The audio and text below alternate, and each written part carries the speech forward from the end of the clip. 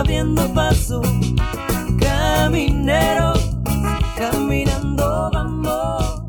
Me hicieron llegar una pregunta muy interesante, muy importante también, que es sobre el tema del poder y el privilegio. Y pues a mí me gustaría dar un ejemplo que yo lo tengo muy marcado, las riberas de los ríos.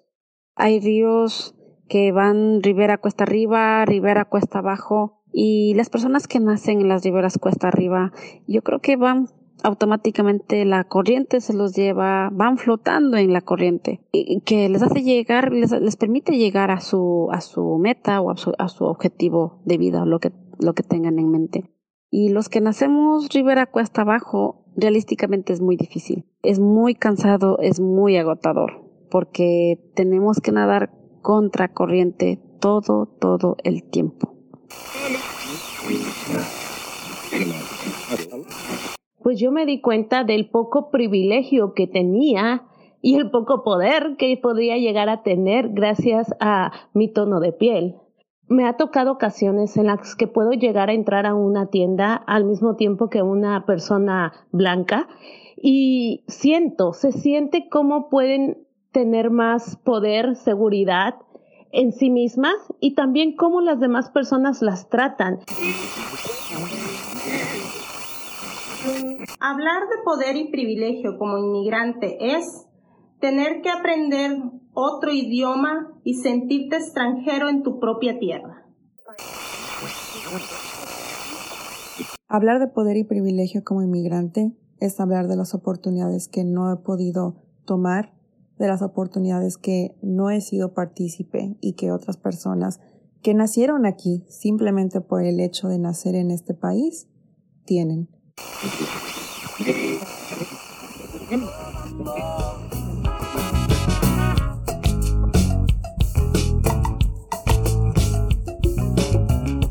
Hola y bienvenida a Para Todas, un podcast por y para mujeres inmigrantes, emprendedoras, dedicado a cultivar nuestro poder colectivo.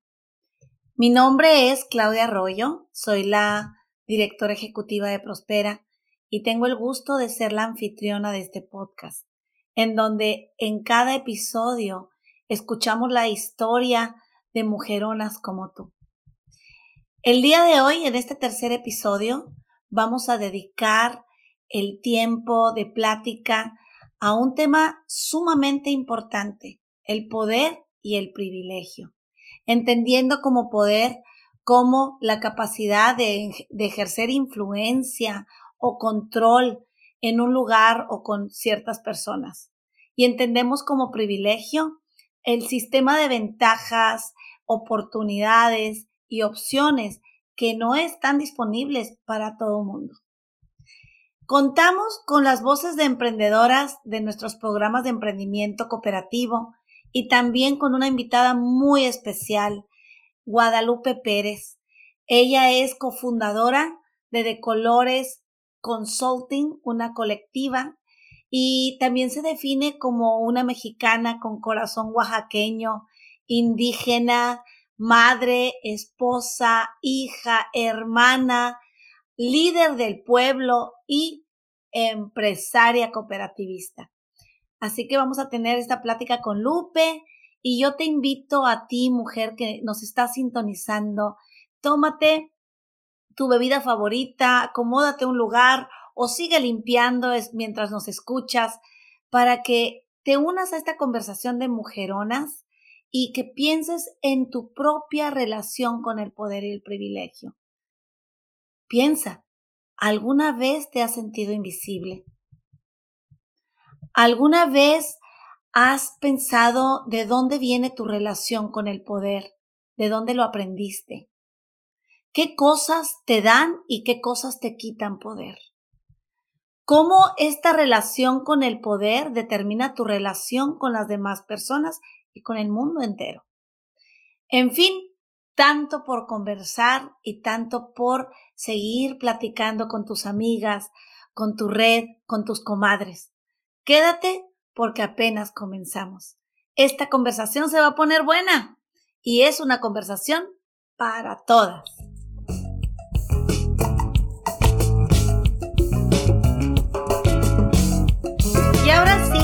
preparamos a darle la bienvenida, poner la alfombra roja para la hija de Evangelina y de Pedro, la mamá de Ariadna, Carla y Joseph.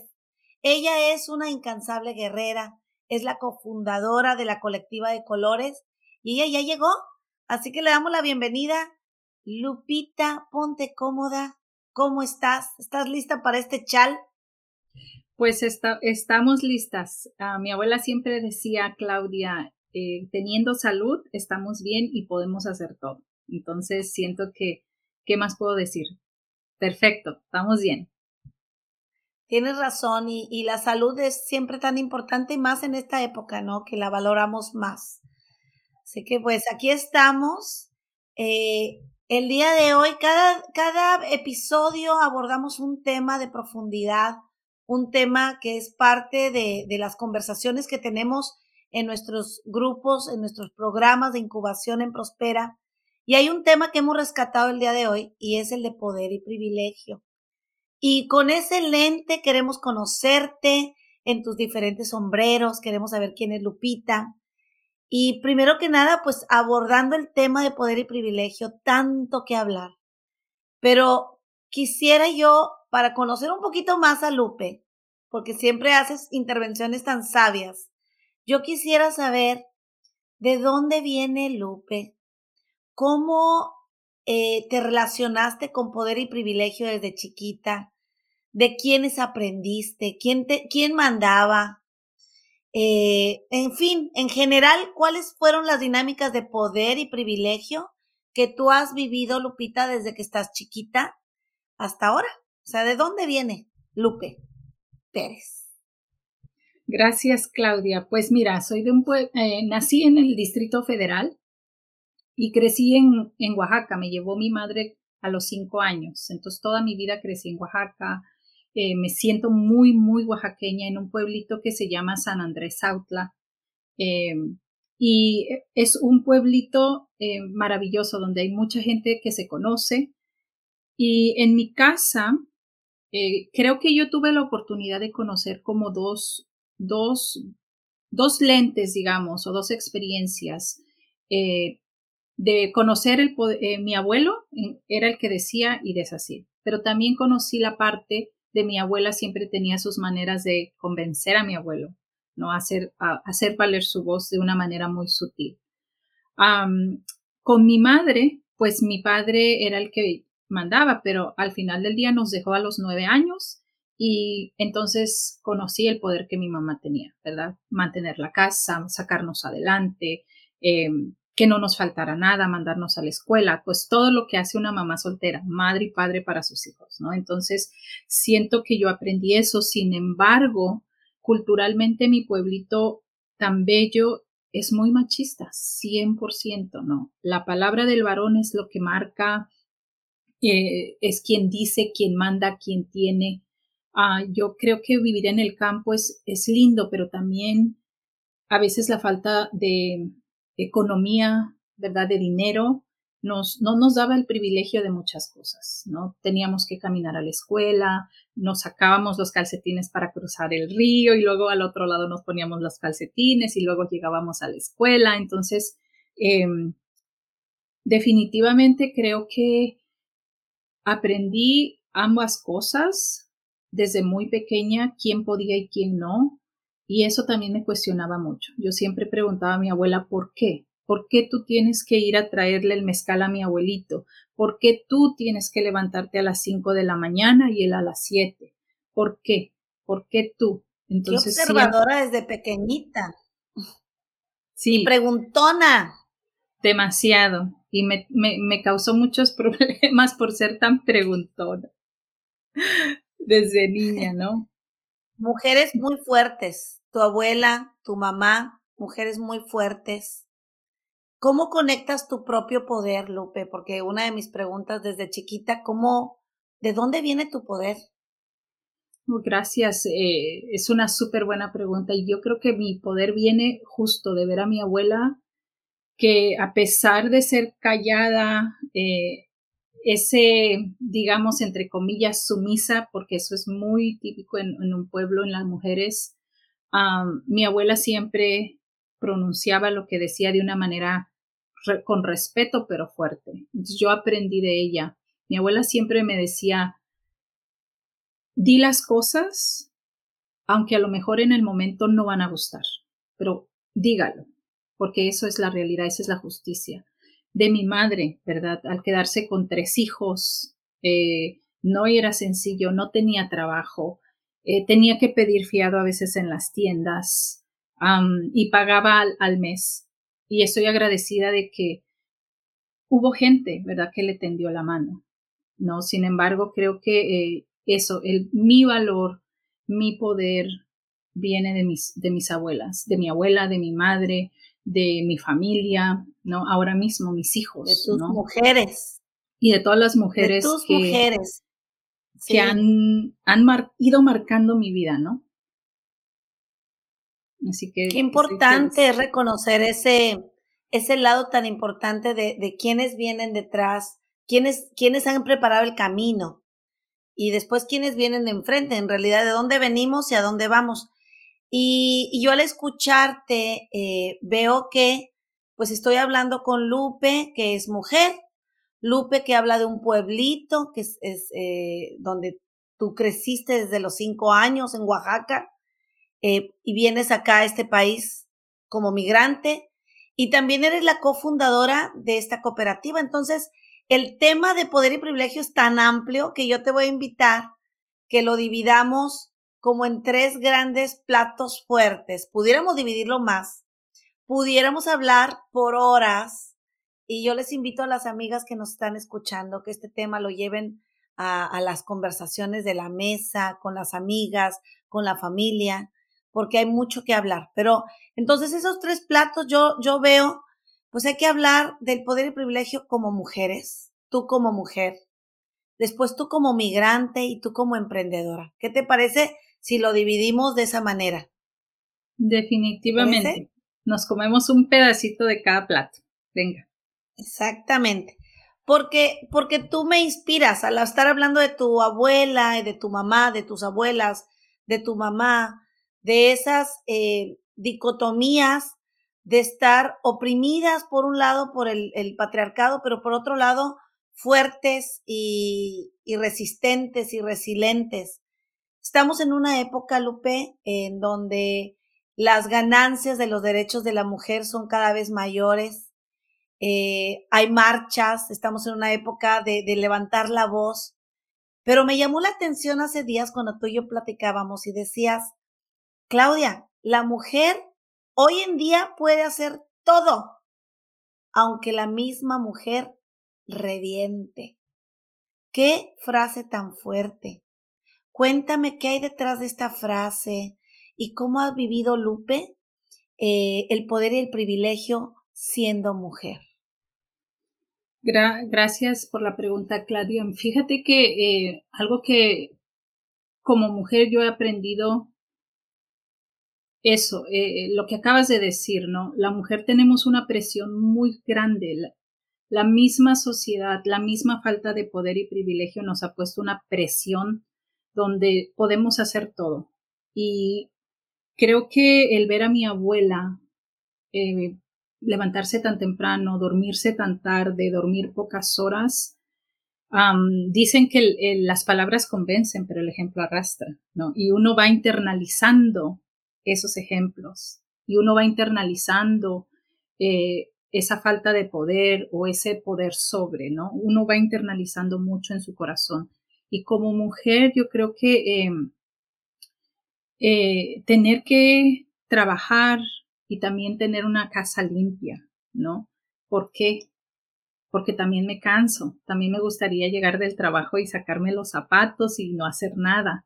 Y sin embargo, eso no es un privilegio para mí, ¿no? Porque debo limpiar, debo planchar, debo hacer de comer, debo atender a los hijos, ¿no? Es que a eso estamos expuestas las mujeres, ¿no? Así que sí que me ha tocado vivir ese poder y privilegio bastante crudo aquí en la casa, ¿no? Y digo que en la casa porque soy mujer, soy ama de casa, primero. que nada, ¿no? Tengo que atender a mis hijos. Ama de casa, mamá de 3 hijos. Y como comencé el episodio, hija de Evangelina. Y entonces, en esa experiencia tuya de vivir el poder, yo veo que tú hablas de esta crítica de mujeres que hemos ganado terreno, pero a la vez se sigue esperando que demos lo mismo. Y el privilegio, la descripción y la definición de privilegio es el acceso a recursos que no todo el mundo tiene. Y tú hablas del descanso. ¿Cómo se convierte en un privilegio el descanso, Lupe, para la mujer? ¿Qué opinas? Uy, pues es que si no, la mujer puede descansar una vez que haya hecho sus labores de la casa. ¿No? Simple. Así que eso significa que no siempre eso es posible. No, eso no siempre es posible. Siento que, y lo voy viviendo yo en mi experiencia, ¿verdad? Cuando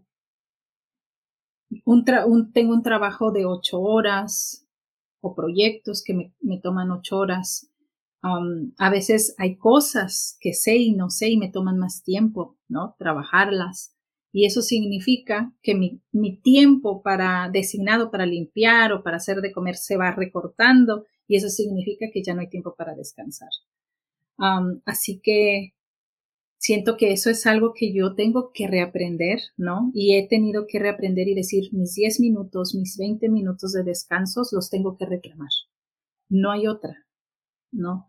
Nadie, personalmente como mujer, soy yo la que a través de mi madre, de mi abuela, de todo lo que me enseñaron, reclamar ese 20 minutos de descanso, pero no debería ser así. Eso.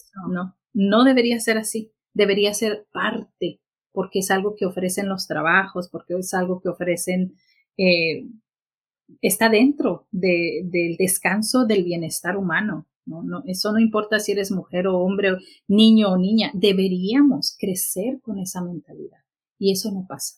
Con equidad, equidad al descanso, equidad a las oportunidades. Y veo que estás mencionando, escuché el reaprender.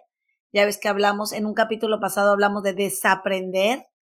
Y esta relación tuya con el poder, que es el poder sobre cuando es opresivo, pero el poder que es cuando identificas a otras mujeres, identificas tu propio poder y creas poder con otras mujeres. Entonces yo en ti he visto mucho poder de mujer, cuando le dicen, ay, qué mujer tan empoderada, te veo muy fuerte y me pregunto, viniendo de donde vienes, con las imágenes de tu mamá y de tu abuela, ¿cómo has cultivado tu poder? ¿Cómo has hecho que crezca, que lo cultives pese a un ambiente que no siempre es el ideal? Y eso lo vivimos muchas mujeres, como dices tú, tengo 8 horas, pero después 8 horas de trabajo, pero después llegas a limpiar y llegas a preparar y entonces se convierten en el doble de 8 horas. ¿Cómo cultivas tu poder? ¿Cómo desaprendes tu relación con el poder y el privilegio? Sí, creo que algo que a mí me viene a la mente muy rápido con tu pregunta es, tengo 2 hijas mujeres y un hijo varón. Y siento que los hijos, yo soy su modelo. Yo soy la oportunidad de quebrar esa falta de privilegio, ese poder sobre esas ideologías o costumbres erróneas. Así que la manera, que quebro o que cultivo mi poder es aprendiendo a caminar con mis hijas mujeres, ¿no? En decir, ¿cómo nos ayudamos? ¿Cómo cocinamos? Y desaprendiendo a que el varón no tiene que cocinar ni lavar los trastes, ¿no? Así que algo bien curioso, y porque creo que nosotros es otra presión que tenemos, pero vale la pena asumirla, es enseñar a nuestros hijos varones que no pasa nada si lavan trastes, ¿no? Una vez dije a mi hija... Y no aplaudirles, ¿no? Exacto. No tenemos que aplaudirles cuando lo hacen. Exacto. los varones, porque la chica lo está haciendo y es lo más normal, pero lo hace el muchacho y nos deshacemos en cumplidos. Entonces, te interrumpo porque me llama la atención y haces esa diferencia. Tengo que acompañar a mis hijas y también enseñar a mi hijo que no le pasa nada que participe en la casa. Yeah. Y no sé, un ejemplo que te puedo dar de desaprender o que me hizo entender cómo tenía o cómo tengo que cultivar mi poder, pero no el poder sobre, pero el poder con, dije a mi hija, me lavas los trastes. Y cuando llegué a la casa, ella había puesto al hermano a lavar los trastes. Y esa imagen o esa acción fue como una cachetada blanca de mi hija decir, no soy yo la que voy a lavar los trastes, porque no soy yo solo la que vivo aquí, ¿no? Entonces, eso, el caminar juntas, el dejarme enseñar también, ¿verdad? Por mis hijas que están viviendo y creciendo en un mundo donde están aprendiendo sobre sus derechos, sobre que todos somos iguales, que debemos tener equidad. Entonces, también eso, estar abierta humildemente a aprender y desaprender, ¿no? Entonces, quiero alabar eso porque Carla ha sido muy valiente en enseñarme eso. Saludos a Carla, Ariadna y a Joseph, porque esto que tú mencionas refuerza lo que siempre decimos en Prospera. El camino de la liberación nunca es solo. Y si sentimos que el camino de la liberación es solo, algo pasó. No podemos avanzar porque dicen que no se prende un cerillo para iluminar tu camino solamente. Automáticamente, cuando cultivas tu poder, te llevas a la gente que está a tu alrededor y qué mejor que sea tu familia. Y ahora, Lupe, este cultivo de tu poder, yo te lo aplaudo porque sé que tienes acá 24 años, llegaste desde el 97, llegamos en el mismo año como migrantes. Y te lo aplaudo porque sé que traemos muchas prácticas, como tú dices, traemos patrones de quién debe de tener el poder.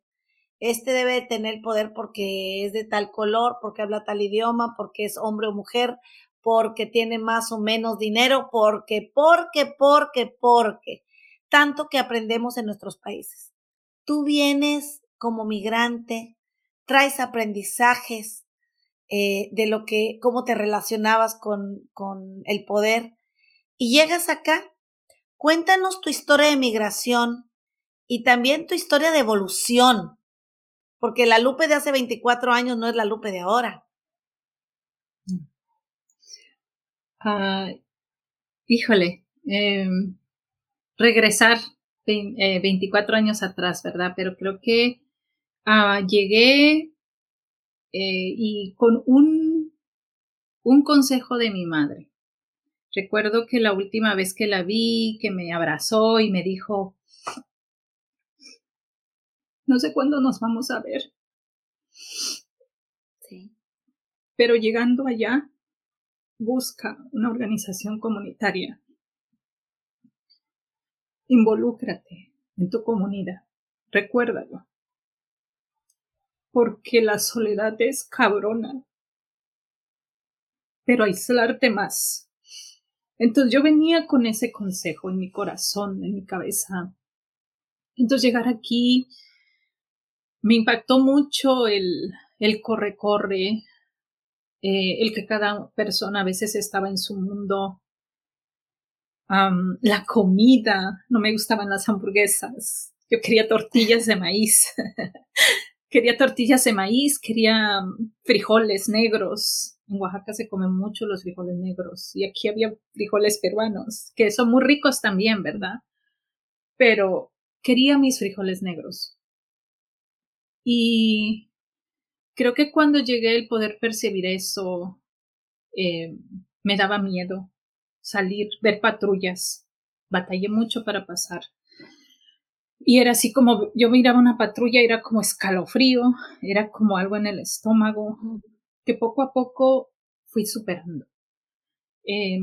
Traía a mi hija, Ariadna, la inscribí a la escuela, Y ahí dije, de ahí soy. Me empecé a involucrar en la escuela, le decía a la maestra cómo le ayudo, conocí otras mamás y yo me doy cuenta y empiezo a percibir que cuando empiezo a hablar con otras mujeres, a involucrarme, a asistir a las juntas, algo pasa en mi corazón, en mi vida, entonces empieza a desaparecer poco a poco el miedo. Empiezo a ver que hay muchas mamás o había muchas mujeres igual que yo, que no era la única que estaba aquí como migrante. Empiezo a ver otra luz, ¿no? Otra manera de ver Estados Unidos de otra manera. Y eso me empezó a llevar a seguir involucrada, a continuar buscando organizaciones que me ayudaran. Y no ayudaran, pero donde yo también pudiera poner mi granito de arena. Vengo de un lugar así, era promotora en mi pueblo, ¿no? Llevábamos campañas de salud, vacunación, desparasitación, información a las familias más remotas. Entonces yo necesitaba eso. Yo no podía llegar aquí y quedarme en mi casa, no podía. Así que traía, eso es parte de quien yo soy. Dar, servir, aprender juntos con las personas, ¿no? Entonces, creo que viví soledad, sí, pero a la vez también el poder tener ese consejo de mi madre me ha llevado hasta aquí, donde yo estoy, porque he ido creciendo, evolucionando, aprendiendo, pero sobre todo, Claudia, empoderando a otras mujeres, enseñando a otras mujeres que como yo llegaron y que no sabían. Saqué mi cuenta de banco, aprendí a manejar el idioma, sigo batallando con el idioma, tengo un negocio, ¿no? Entonces digo, wow. ¿Ya masticas el inglés? Como Nacho Libre, yo siempre digo, ¿no? Pero ahí me doy a entender.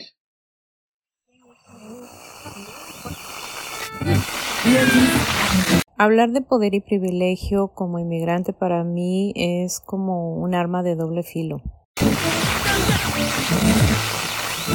Que tenemos el poder de nuestras experiencias, de nuestros conocimientos, de nuestras vivencias.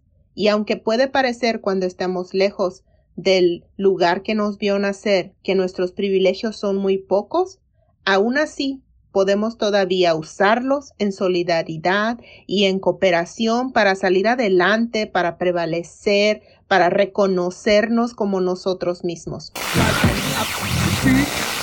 Hablar de poder y privilegio como emprendedora es hablar que cambios son necesarios y tratar de refinarlos para que exista un balance, una unidad entre todos.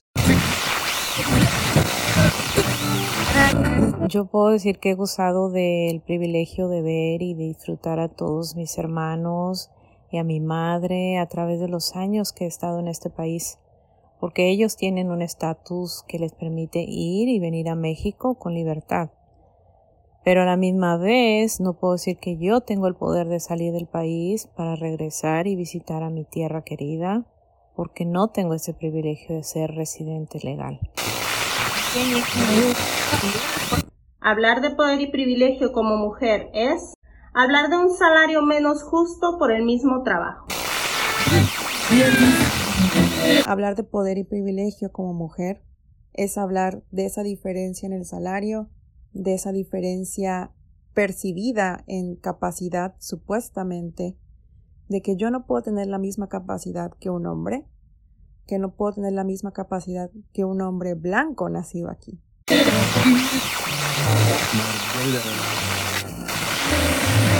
El poder que tenemos las mujeres es inmenso. Somos el equilibrio de la igualdad, luchando por los mismos derechos y los mismos privilegios de tener un puesto de trabajo y no ser solamente ama de casa.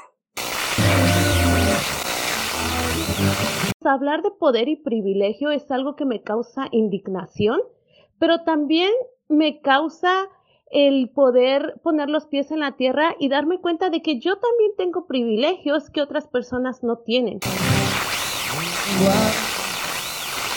Así que podemos utilizar esos privilegios y convertirlos en los derechos a los que tenemos la obligación de reclamar como nuestro.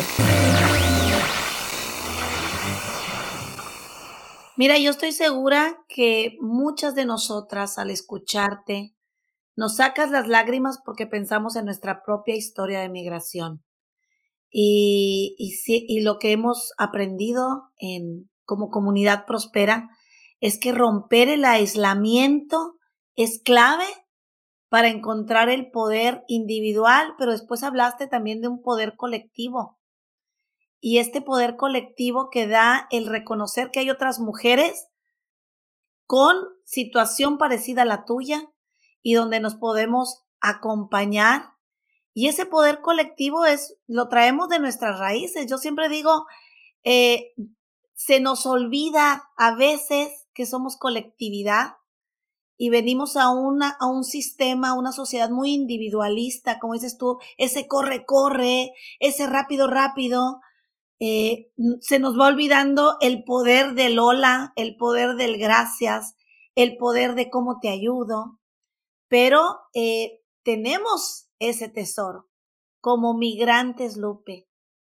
¿Cuáles son las prácticas que tú has identificado en estos 24 años?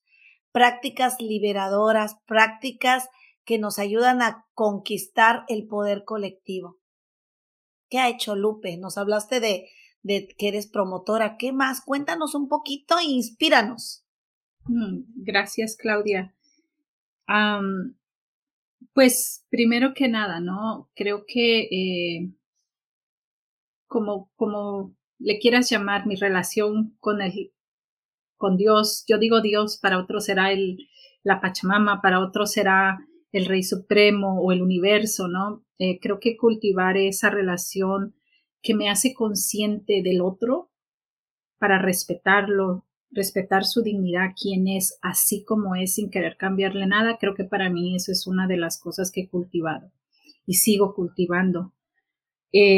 También el poder compartir mi conocimiento, lo que he aprendido, no es mío, no me pertenece, no le pertenece a alguien más, a cada mujer que yo pueda tocar y decir, ¿por qué cambias tu cheque en un lugar donde te cobran el 10%? ¿Por qué no sacas tu cuenta de banco y acompañarla y que lo abra su cuenta de banco?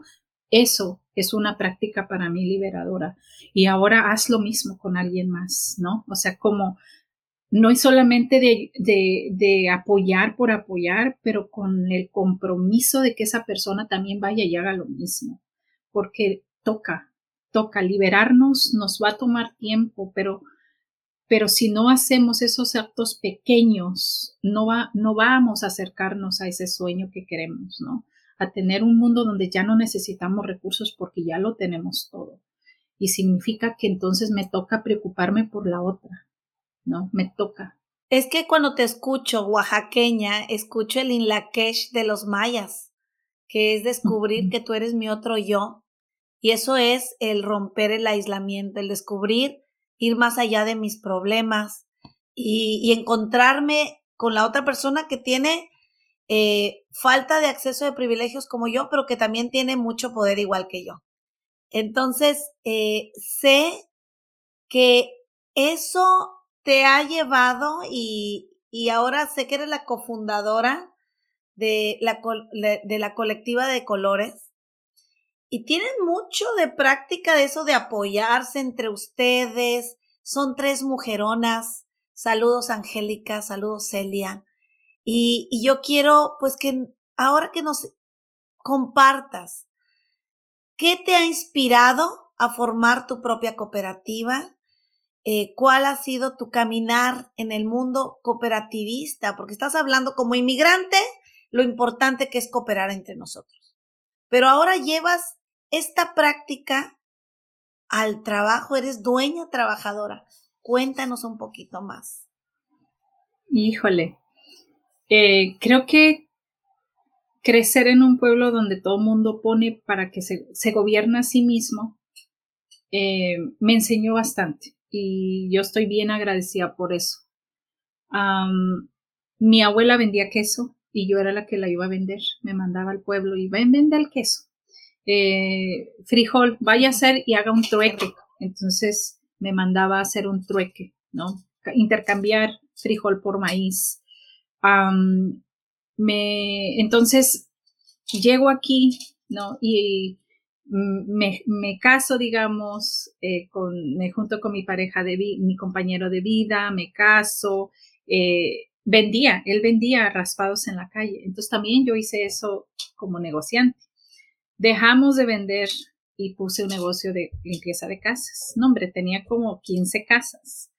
Y la vida por pues falta de recursos, de conocimiento, digamos, que se podía poner una LLC, un negocio, y no sola, pero con otras mujeres, pues lo solté. O sea, hacía y soltaba, como ese dicho que dice, ¿no? Ni picha, ni cacha, ni deja batear, o a todo le tiro y a nada le pego, algo así.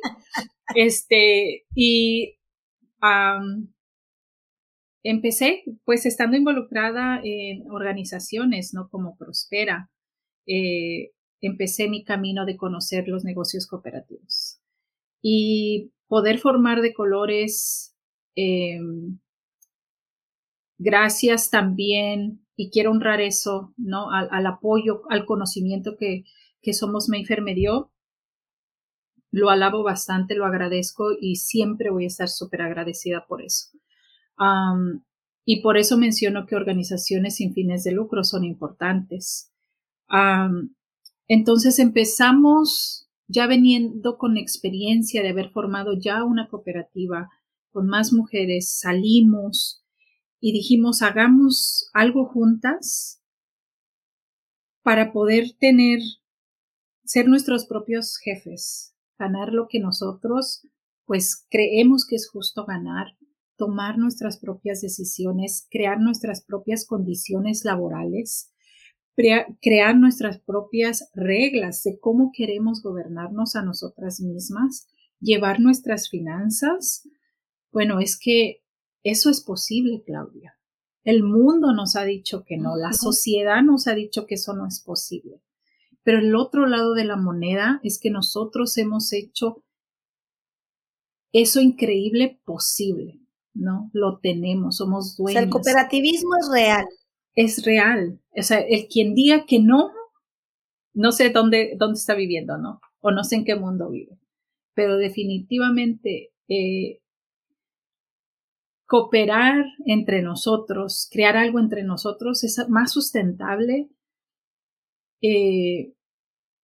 más, yo digo, creas una relación de familia, ¿no? No te ves como un empleado o empleado, ¿no? Sí, me encanta cómo se llevan, pero quisiera también, además de esto, pues darle luz que no es rosa, ¿verdad? No creo que se agarran como los pitufos de la mano siempre, la. Yo siempre digo, no es rosa. Hay relaciones que a veces tenemos que irlas cultivando, siempre tenemos que cultivar, pero ¿cómo entra a veces cuando viene el poder y el privilegio? Hay veces en que tienen que lidiar con conflicto. ¿Cómo ustedes lidian con lo que es el poder y el privilegio para tomar decisiones en conjunto, para sacar adelante el negocio y para quererse? Sí. ¿Cómo le hacen? Definitivamente creo que tenemos ya un proceso y quiero decir y reconocer que cada una somos muy maduras. Tenemos la confianza de decirnos las cosas cuando algo aquí y aquí nos está diciendo algo hay que ajustar, ¿no? Hay que preguntar. Y creo que el poder tener esa disciplina de escucharnos y de expresar nos ha evitado que los conflictos sean más allá de lo normal, digamos, ¿no? Más allá de traer ofensas unas a las otras, jamás. Jamás. Creo que tenemos también unos acuerdos, que los acuerdos nos ayudan a mantener la armonía y el respeto entre nosotras. Podemos decir, no estoy de acuerdo, pero vamos a hacerlo porque posiblemente tienen la razón, ¿verdad? Tenemos un sistema de ver qué son los pros y los contras, qué nos implica, qué nos va a llevar. Entonces creo que definitivamente no es nada color de rosa. Creo que a veces hemos divinizado mucho las cooperativas, sino más bien creo que nosotros hemos Se romantiza, ¿no? Se romantiza pensando que no va a haber problemas, pero es lo más normal porque son relaciones humanas. Es lo más normal. Y ahora quiero decir, pues es un privilegio que haya una cooperativa. Es un gusto escuchar una cooperativa que son tan sanas, pero son 3 y se están preparando para crecer eventualmente. Entonces, tú mencionaste los procesos y esto me da para otro tema en otro podcast. ¿Cuáles son, cómo funciona una cooperativa para que a través de los procesos no solamente estamos esperando resultados? A veces queremos ya el guacamole, pero no le echamos ni agua al arbolito, no lo podamos.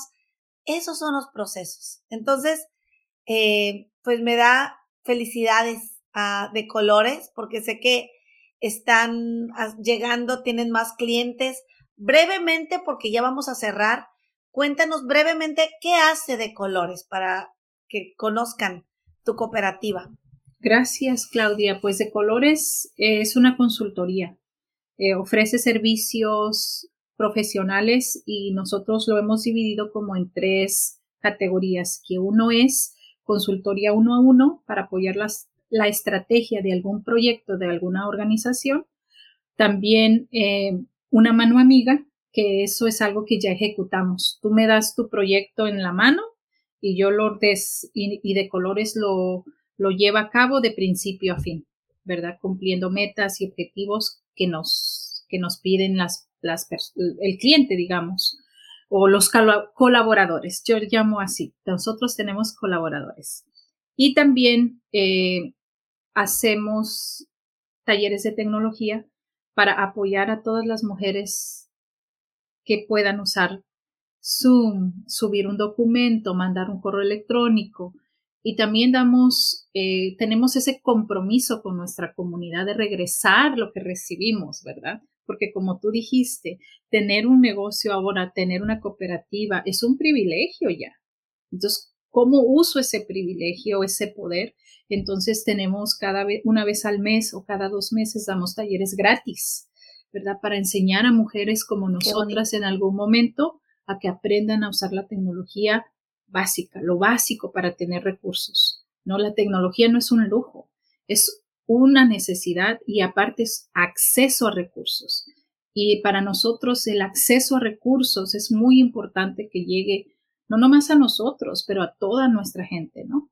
Y eso es para nosotros un valor muy grande.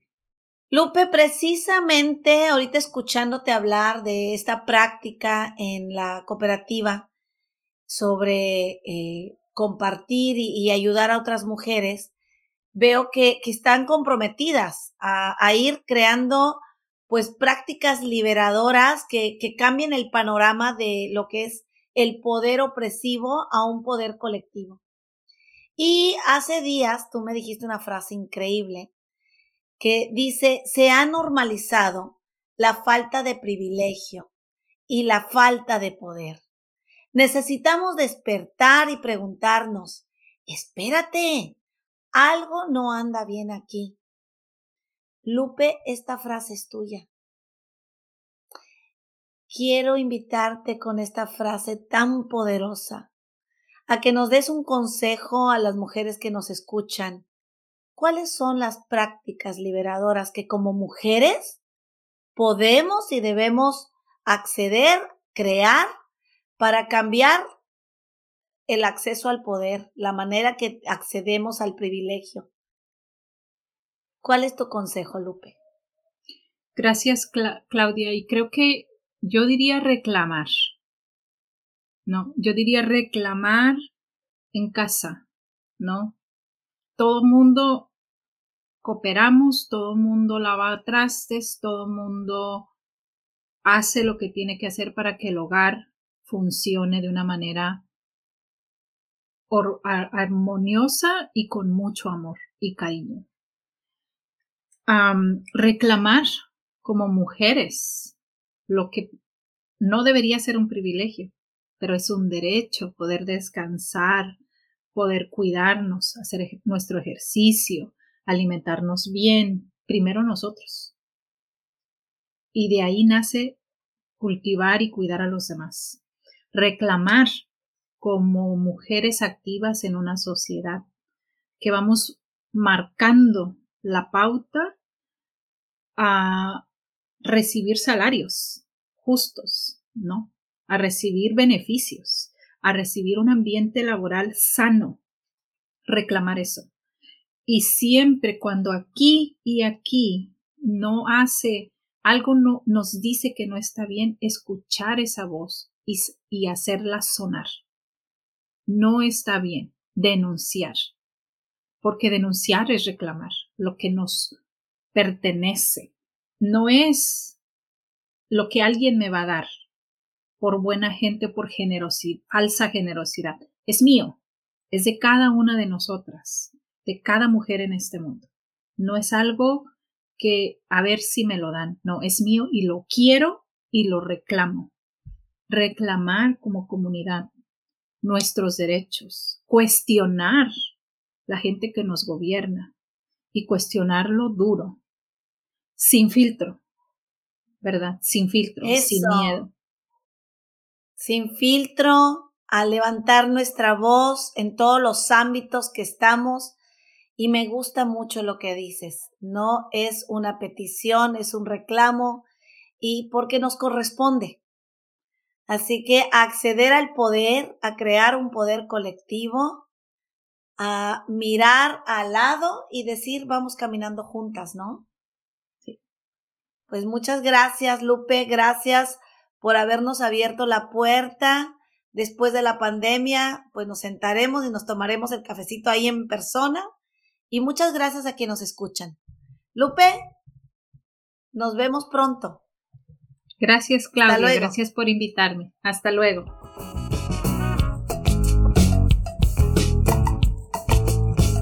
Pues hemos llegado al final de este tercer episodio. Y ojalá que te pasó como a mí.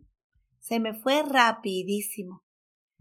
Y espero que hayamos reflexionado sobre la importancia de hablar de este tema de poder y privilegio, no solamente para identificar los sistemas de opresión, pero también para co-crear prácticas liberadoras para todas.